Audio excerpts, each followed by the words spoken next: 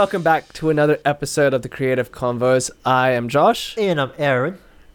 And today we have a exciting topic for you guys today. Well, actually, every episode's an exciting topic. It's always exciting. It's when you always have Josh exciting. and myself around. Yeah. About 90% of it's banter, and the other 10% is useful information. Hey, sounds like a Blink-182 show.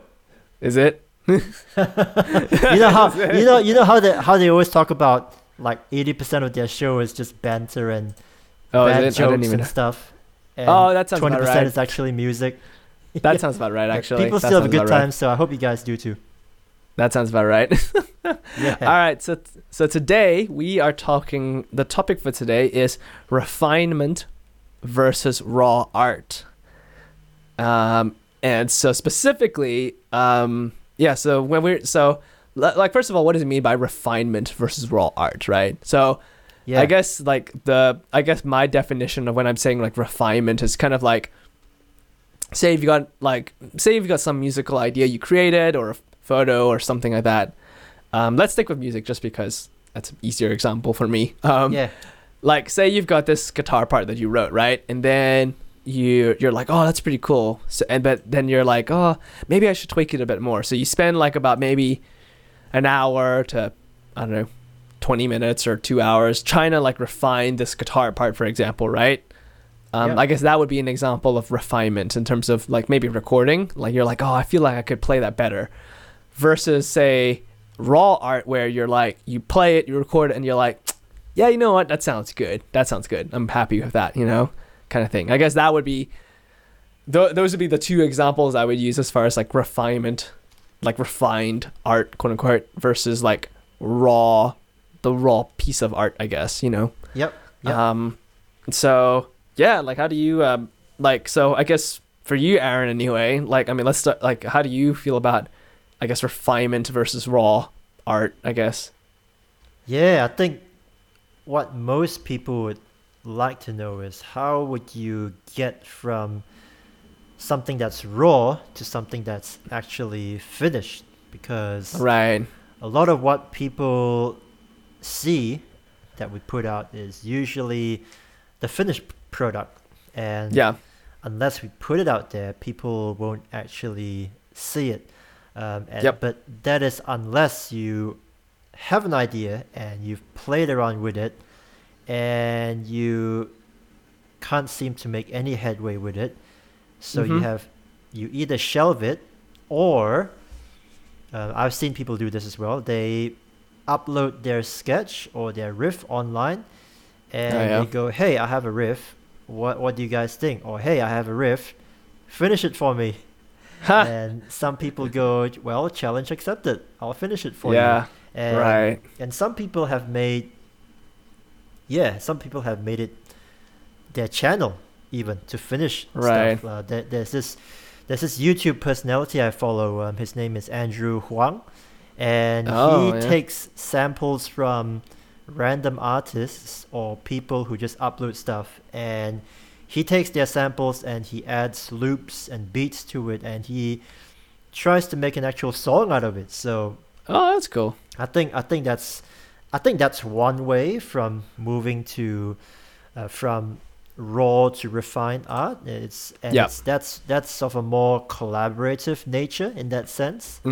And I think Andrew Huang embodies an idea of what I like, which is it doesn't matter what sample it is or what genre it is. He still gives it a go at trying to finish it and trying to make something out of it. And he's not too focused on creating the absolute perfect song or the absolute genius riff, but he's all about, in my opinion, when I see him going about his process, he's all about having fun, really, and just creating something that sounds good.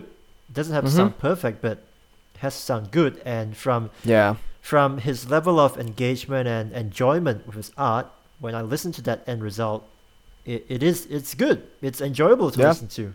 And it might not be on the Billboard top 40 or the top 10 for any matter.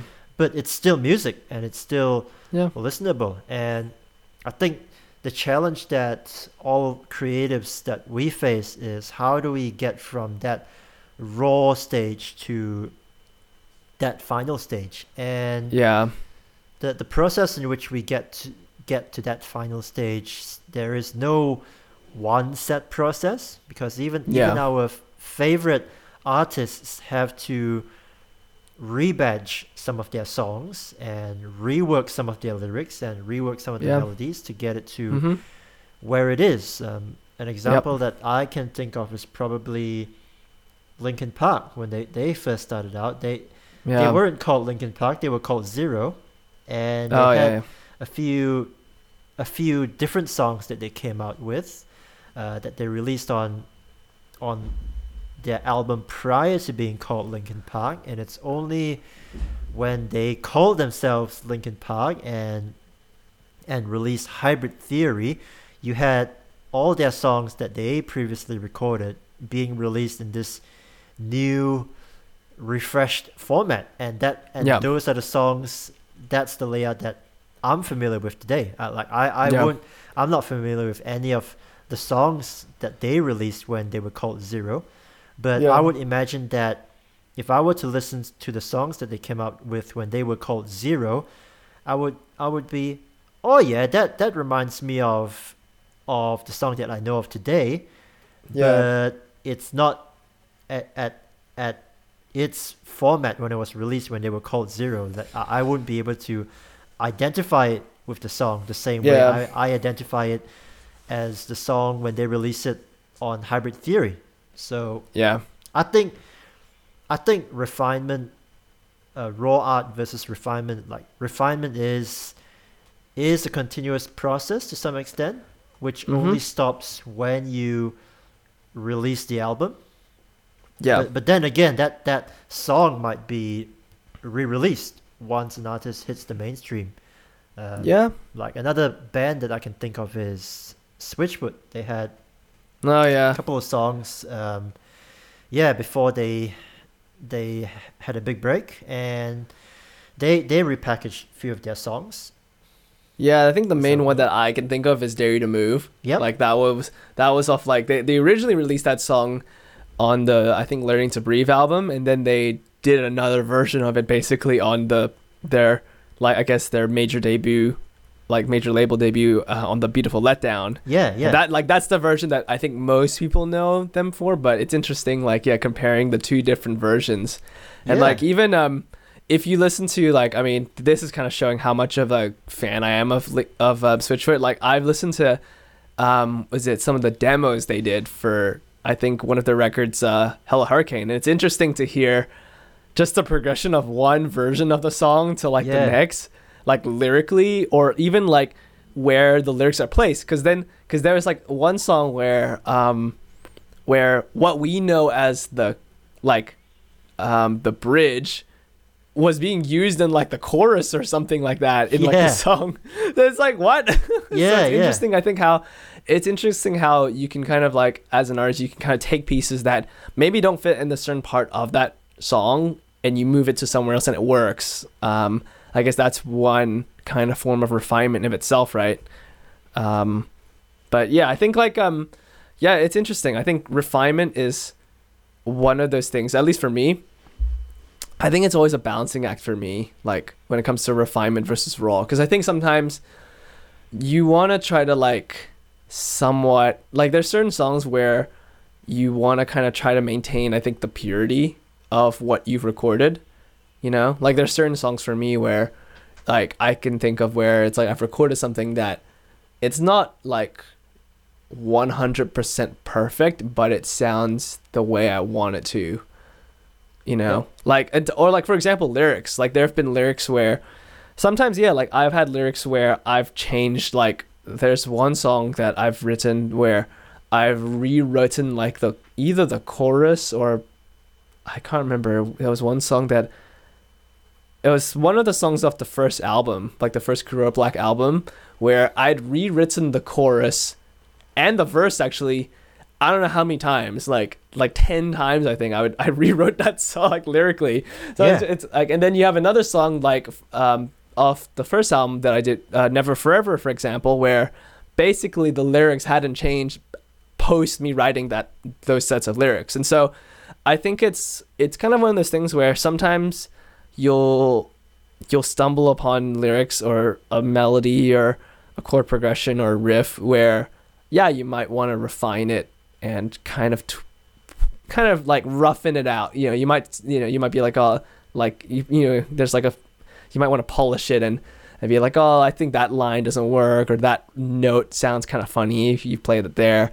But then there's other times where you might have a riff or a lyric or a melody and you're like, that's exactly what I wanted, And so cool. I think it's always like kind of knowing when is the right time to refine something, and when is the time to just leave it as it is. And I think that's something that I think certain creatives struggle with, I think, because I think as creatives, we're kind of perfectionists, right? A lot of us we nitpick over tiny little things, whether it's a vocal performance or a guitar performance or a drum groove, and we'd be like, God, it just doesn't feel right, like there's certain moments like that. But then there's other moments where you'll record a performance and you might think, wow, that sounds really good. Like, it's not perfect, but for some reason that's something about it that sounds good. And I think that's something that I think that's applicable to a lot of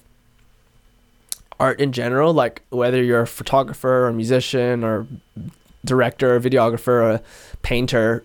It's one of those things where you like learning to, like, I guess, accept them like mistakes, and be okay with like the imperfections of what you've created, because that's what, and knowing that the imperfection that is in there is part of what you like about that piece that you've created. Yeah. And if you have any instruments that start acting up when you're recording, you might also consider incorporating that flawed instrument into your music. The same way Billy Corgan had a guitar that always gave him feedback whenever he stopped playing. So he wrote a song using that feedback sound as a signature riff in one of his songs, Mayonnaise in Siamese Dream. So that's something to consider. And going back to going back to, say, artists who start with a raw idea and end up with a finished product, I would say that when it comes to the Smashing Pumpkins and when it comes to Billy Corgan's prolific writing spree, he's managed to come up with so many hundreds and hundreds of songs in a span of, I think, during the classic Pumpkins era, he released almost an album every year at their creative during their classic era, and which is much faster than the time it took Tool to release one new album. Yeah, that's right. And it's two completely different approaches, but we'll get to Tool eventually, don't worry. But when we look at the Smashing Pumpkins, like they released their box set, the Aeroplane Flies High, Turns Left Looks Right, they had a lot of songs in there that didn't make it to the album, but they decided to release it anyway. And you get some of these B-sides that are just perfect. They're just completely finished and refined songs. And then you get snippets of guitar riffs and vocal ideas and drum fills, and they're like, oh, let's just combine everything into a 25-minute song, and let's call it Pastor Medley, which is basically a collection of riffs and vocals and fills and everything in a 25-minute track. And if you guys are Pumpkin heads, you're probably familiar with that track, the Pastor Show medley. But when I listen to that, I see ideas that are just starting to form, or ideas that have already been used in their other songs that probably just started as a riff in this whole medley. And it's very interesting to peer into the beginnings of where these songs came from. And another example of a refined song starting as a raw song would be this song called "Through the Eyes of Ruby." And I love the finished track. It's like a sprawling 8-minute cacophony of guitars and drums and everything that I like about Smashing Pumpkins. But the song actually started out with just a really simple guitar. That's a drop D. Well, a drop C sharp actually, because Billy Corgan played in a flat, an E flat tuning. So he dropped it down to a C sharp. And just hearing the main riff of the song with Billy Corgan singing nonsense lyrics as sort of like a placeholder just really gave me the sense of, I can tell that he's trying to flesh out an idea, and it's not 100%, but the song could go in like 100 different ways, and he chose to go this way. But this is the original recording. This is the original raw take, which was brimming with potential.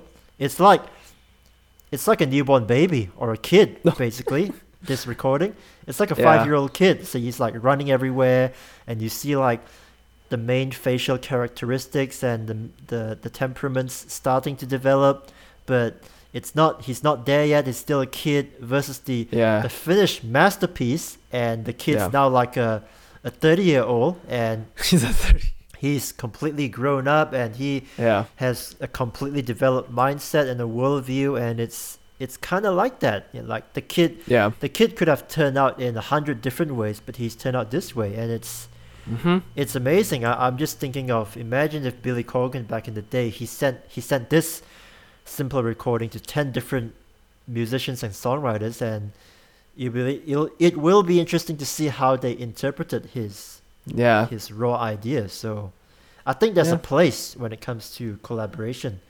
For sure. It's like if you guys have written a riff and it's been sitting for months in your DAW and you have no idea where to take it to, well, perhaps you could give it to your other musician friends and see what they think. Or if you have a little bit of money, you could put it on Fiverr and say, I'll pay you $5 and you finish this riff or idea for me. And we're not sponsored by Fiverr, by the way. We're not sponsored by Fiverr, but not yet. But I've seen a few artists or a few musicians, and I think that put up like stuff on Fiverr. Yeah, that's right. There's this guy called I think there's this. I can't remember his name specifically. I think the main one that I know that's put stuff on Fiverr was it Peter McKinnon? Okay. And he's this photographer, like YouTuber, and he's like put he tries like different price brackets on Fiverr, and he's like it's like try to like he's like edit this photo for me, like, and it's like $5, like what's the $5 bracket game? What's $10, $20, $50? It's like anyways. That's cool. Yeah, but we're not sponsored by Fiverr. Yeah, we're not unfortunately sponsored by Fiverr, but although at Fiverr, if you're listening and you want to sponsor us, do let us know. Yeah. But really, this could be an idea for you guys if you guys have the money, that is. But or even like, I mean, I think like sometimes as well, like sometimes refinement, you gotta sit on it, you know. Sometimes you'll have to sit on an idea for a while and just let it stew, you know. Come back with fresh ears. Like that happens to me a number of times where I've had songs or riffs that I haven't, like, I'll have unfinished stuff, right? And I'll come back to it like months later and I'll be like, that's pretty cool, you know. Or I might think, wow, this, or I might come back to it and be like, wow, this is terrible. I don't see why I thought this was a good idea. Yeah. So I think as well, like it's one of those things where I think refinement comes with time as well.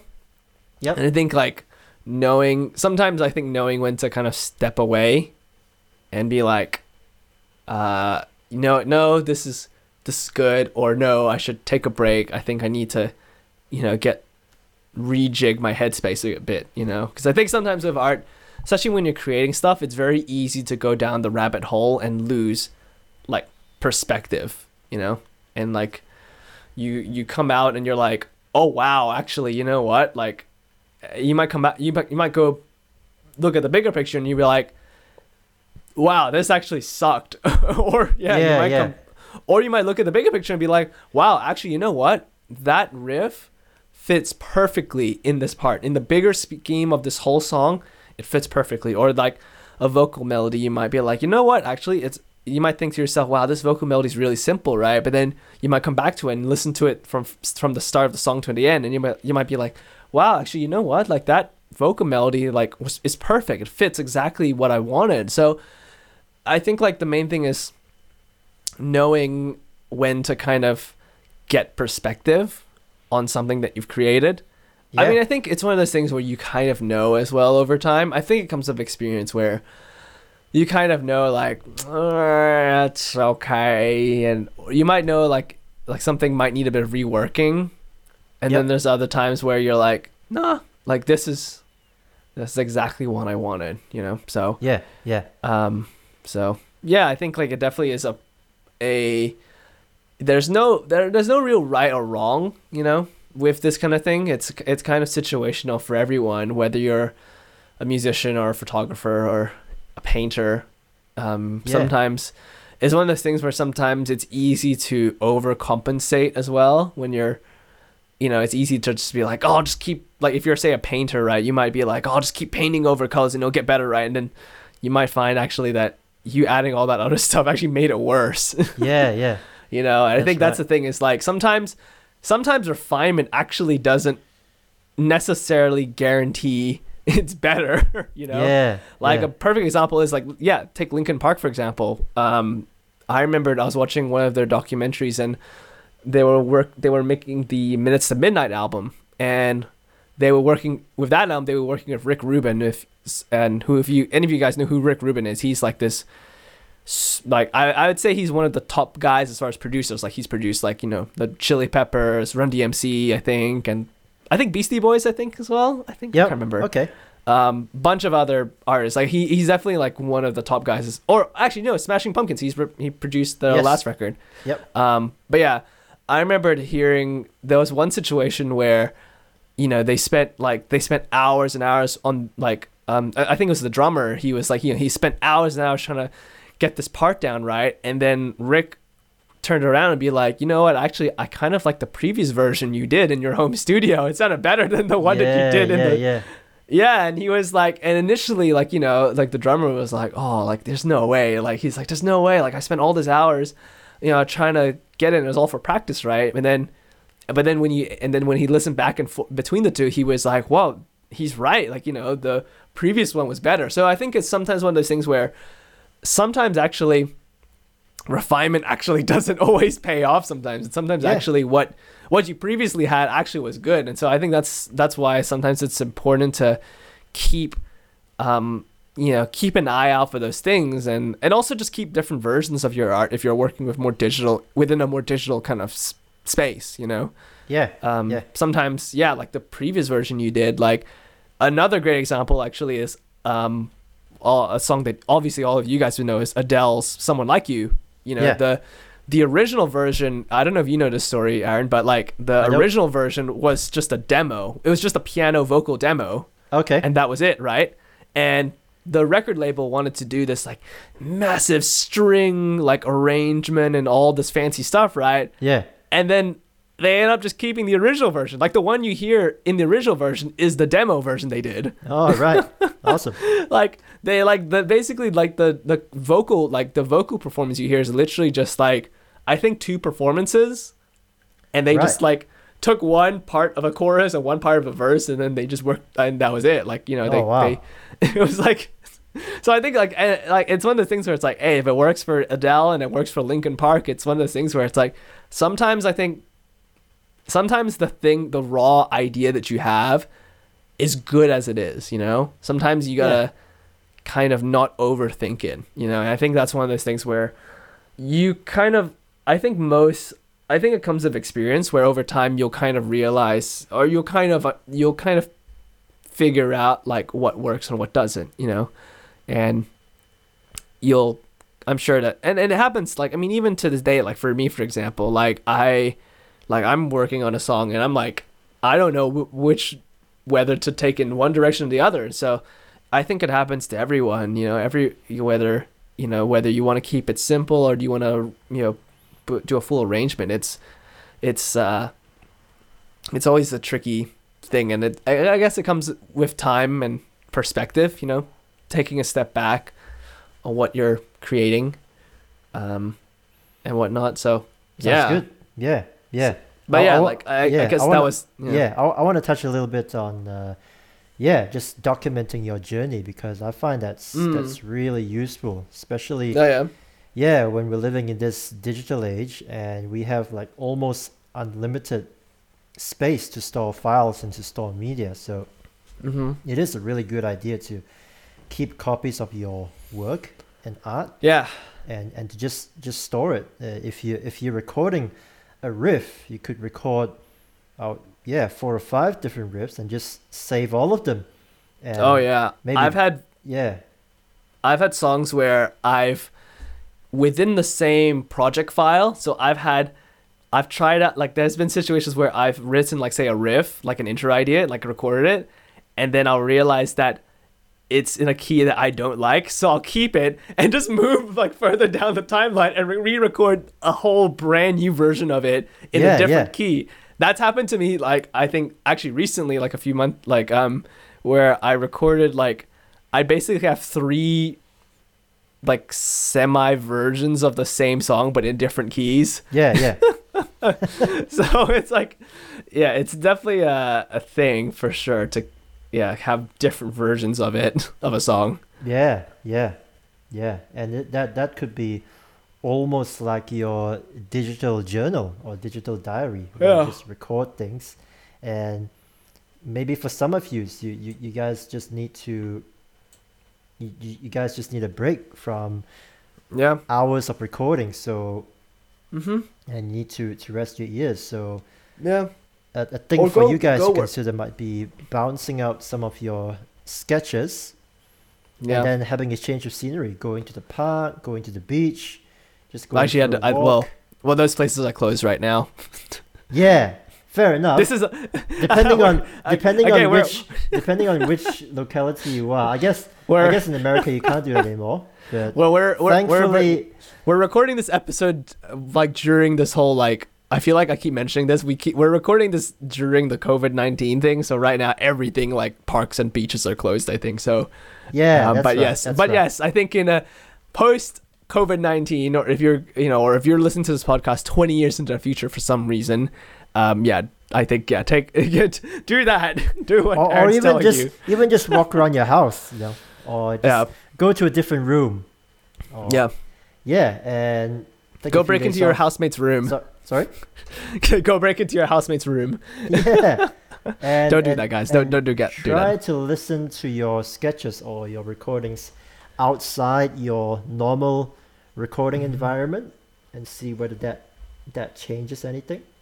And I think I always like the idea of documenting your art in its various stages of completion, where if it's in the form of a bare sketch or something that's halfway there, it doesn't matter. It should be saved and preserved, because you might never know what might hit you inspirationally when you go back to these raw recordings, and it might set you on a completely different path, or you might decide to re-record everything based on what you've heard. So it's always useful. That for sure. I'd say as well, like in terms of kind of clearing your headspace, I think one example, another like helpful thing is work on something else, like whether it's a different song idea that you've got, you know, sometimes you just need to take a break from, like when you want to take a break from that other song idea, just go work on another song or something else, that might be in a different style. I think that sometimes it's a good way to kind of still exercise your brain, like creative muscle, but you're not, so locked into that whole thing. Yeah. So I think it definitely kind of frees you up. And then when you might come back to it and you're like, you still have perspective of like, oh, actually, you know what?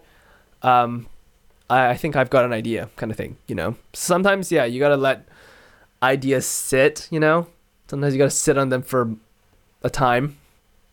Yeah. Whether it's a few hours or a few days or a month or 2 months, I don't know. Like there's definitely been times where I've sat on stuff for a while. So I would say sometimes, you just got to sit on ideas and just take a bit of a backseat for that idea, just put it in the back burner. And I think that again, that's kind of applicable to a lot of things. Like even with photography, for example, like if I'm taking photos, like I'll usually, what I'll do is I'll target the photos that when I start editing, that I know that I can do easily, or I know like, oh, this already looks so good. And then I might come back later and then I might just scroll through some of the photos and look at a photo that I might have thought would be like, that was originally like, that's okay, right? Yep. But then I'll be like, you know what? No, I'm gonna work on this and try to like get it. And then and then I work on it for an hour, and then I'm like, oh, it actually looks pretty good. So sometimes it's also just getting the quick wins as well for yourself. Like sometimes it's good to, like, in terms of like managing your time, if you can, like if it's like say photography, like just try to go for the quick wins and go for the things that already looks good and you can work with, and then maybe you can spend a bit more time on those things that maybe right now you're not sure if they're going to be good or not. Like you can see potential but you're not sure, and you can work on that and try to really like dial in and get it, like really try to spend your time on that. And it might turn out great or it might turn terrible, you don't know, but sometimes you gotta go for the quick wins as well. That's good. Just moving things along. Instead of waiting for that perfect take or that perfect shot, just edit whatever you got and just put it out there, which I think sometimes as well, like, I mean, the thing that always I feel like I always have to keep telling people is that, like, sometimes imperfection is good. Like there's so many, like, imperfection is one of those things where I think these days is becoming more of a lost art. I think where I think everyone's trying to make the most perfect sounding record, right? Everyone's auto-tuning everyone's quantizing their drums, everyone's whatever, like doing freaking whatever, like and I can see why people want to do that for sure, but I think it's one of those things where sometimes, even at least with vocals anyway, or guitar parts, sometimes like sometimes the imperfect parts are what gives the song character and makes it feel real. And I think that is important, especially now. I think the fact that everyone's trying to be perfect, what better thing to make you stand out than not be perfect and actually sound like a real human being? What a mind-blowing idea is that? So I don't know. I think I think it's a modern phenomena where everyone is trying to sound perfect and super airbrushed and slick and everything. And they're turning up the luminance and they're trying to smooth out everyone's faces. That's right.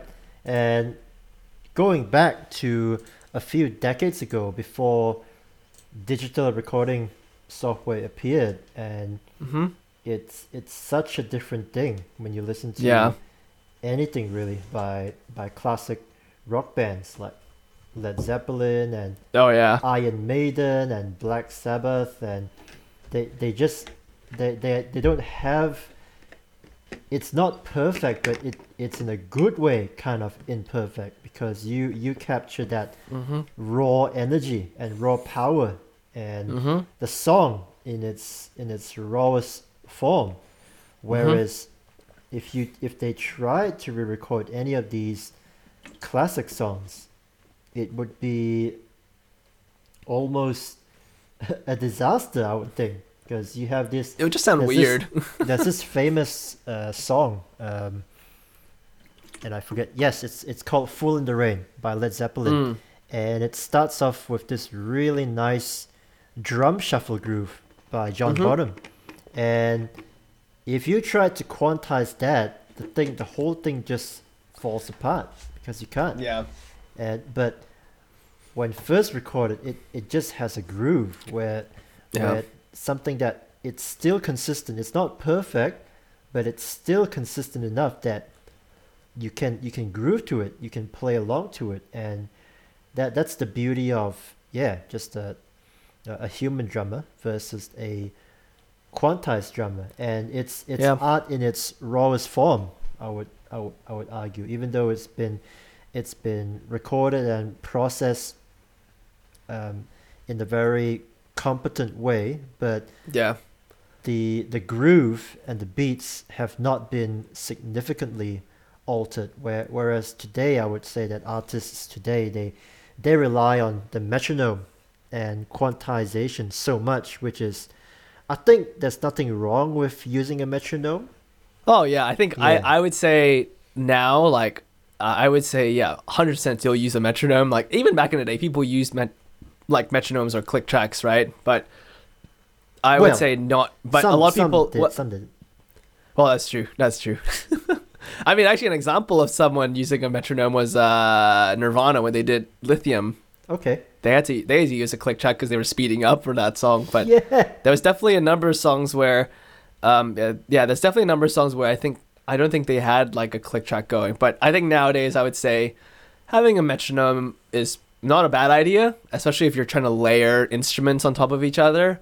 Like that's not a bad idea. But yeah, the whole like quantizing a drummer's performance is never fun. Or I don't think it's a great idea. Yeah, and it's almost unfortunate that a lot of these drummers today they're all quantized. So it's and they are probably there are some mix engineers or assistants of mix engineers that spend hours and hours quantizing every single note of the drums. Oh yeah, so that it sounds perfect, but almost in an artificial way. So which is as a creative, as a recording artist at home, as a home recording artist, it's something that, and if you're a drummer, it's something that you should probably consider. Do you want to go that route of quantizing, or do you just want to practice your playing until you're good enough to record without quantizing? So just be a good drummer. It's all be a good drummer, and it's all part of the refinement process. And if your raw sound doesn't sound good enough to be on the record, then it's time to go back to the woodshed and polish up those chops. Yeah, and for sure. And I think that's also part of the refinement process, going from a raw, out of time groove to a refined and polished groove or riff. I think that's part of the process of creating as well. Being able to refine your art or your instrument and just practice until you get it to a point where you don't have to quantize it. You can play it along to a metronome if you like using a metronome, and you can just get it to a point where it feels natural, and it's not quantized, but it's basically the idea that has been realized in its full, what's the word for it, professional or refined full glory form. It's full glory, and it's not and it's like it still retains the raw essence of it, but not Right. raw as in amateur kind of raw, but like a good kind of raw. a good kind of raw, like the raw idea is being expressed. And Like medium rare meat. medium rare meat. Making me hungry Where there, it's- Josh. You still there's still blood there, but it's tasty still. It's tasty, yes. Yeah. And another that's another artist that comes to my mind is John Lennon. And Oh yeah. I've been listening to a few of his sketches online where it's just him playing the piano and singing. And there's something about the character of those recordings that makes me go, wow, John sounds like he's just woken up after a hard night of drinking and he's decided to write a few songs. And he probably did wake up from a yeah, and it sounds, and the recording sounds so raw and so unpolished, but when you hear his piano playing and you hear him singing, it's like it's as if he's performing in your bedroom almost, without all that, with all the layers stripped away, all the production and all that post editing stripped away. You just get the artist in his rawest form just playing a song, playing with an idea and expressing himself. And I could really feel the emotion in his voice, and he made me feel something. So there really is something to be said about documenting your raw performances, because if you've been working on it and you've been practicing, it doesn't matter how raw it is. If it's an idea, it deserves to be documented, deserves to be written down. Yeah.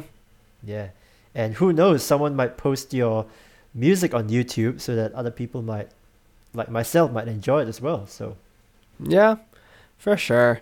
And like again, like maybe that raw performance that you do, that might be the final take, and that might be the one that people really like. And I think it's like they say, beauty is in the eye of the beholder at the end of the day. So sometimes it's like you get to a point where it's good and it's good enough for you, and you just got to leave it at that, Done is better than perfect. Yeah, that's right. Yeah. Well, so for sure. But definitely. But I think we've touched on most, if not all, of the bases. I would say, I think we've definitely raw touched versus refinement. Probably it's not perfect, but it's still refinement. It's still good enough. In my opinion. for sure. But yeah, like I think definitely we'll probably we might talk about this more in like future episodes. Like we might touch on it a bit more in like at least certain points that we've talked about. But I think this is definitely a good starting point for some of you guys. Like if you're just interested in the idea, like the general idea of refinement versus raw art. But I think that was I think we covered a lot of ground. So I hope you guys enjoyed that little bit of I don't know how long this episode's gone for now, but I think hopefully you guys found it helpful. I think like a lot of the things we talk about, I think you can take a lot from these episodes, and you can apply it to whether you're a musician or it doesn't really matter what kind of an artist you are, but I think there's always something you can take out of this episode. So anyways, that's right. But I think we'll leave it at that, I would say. So sounds good. Stay tuned.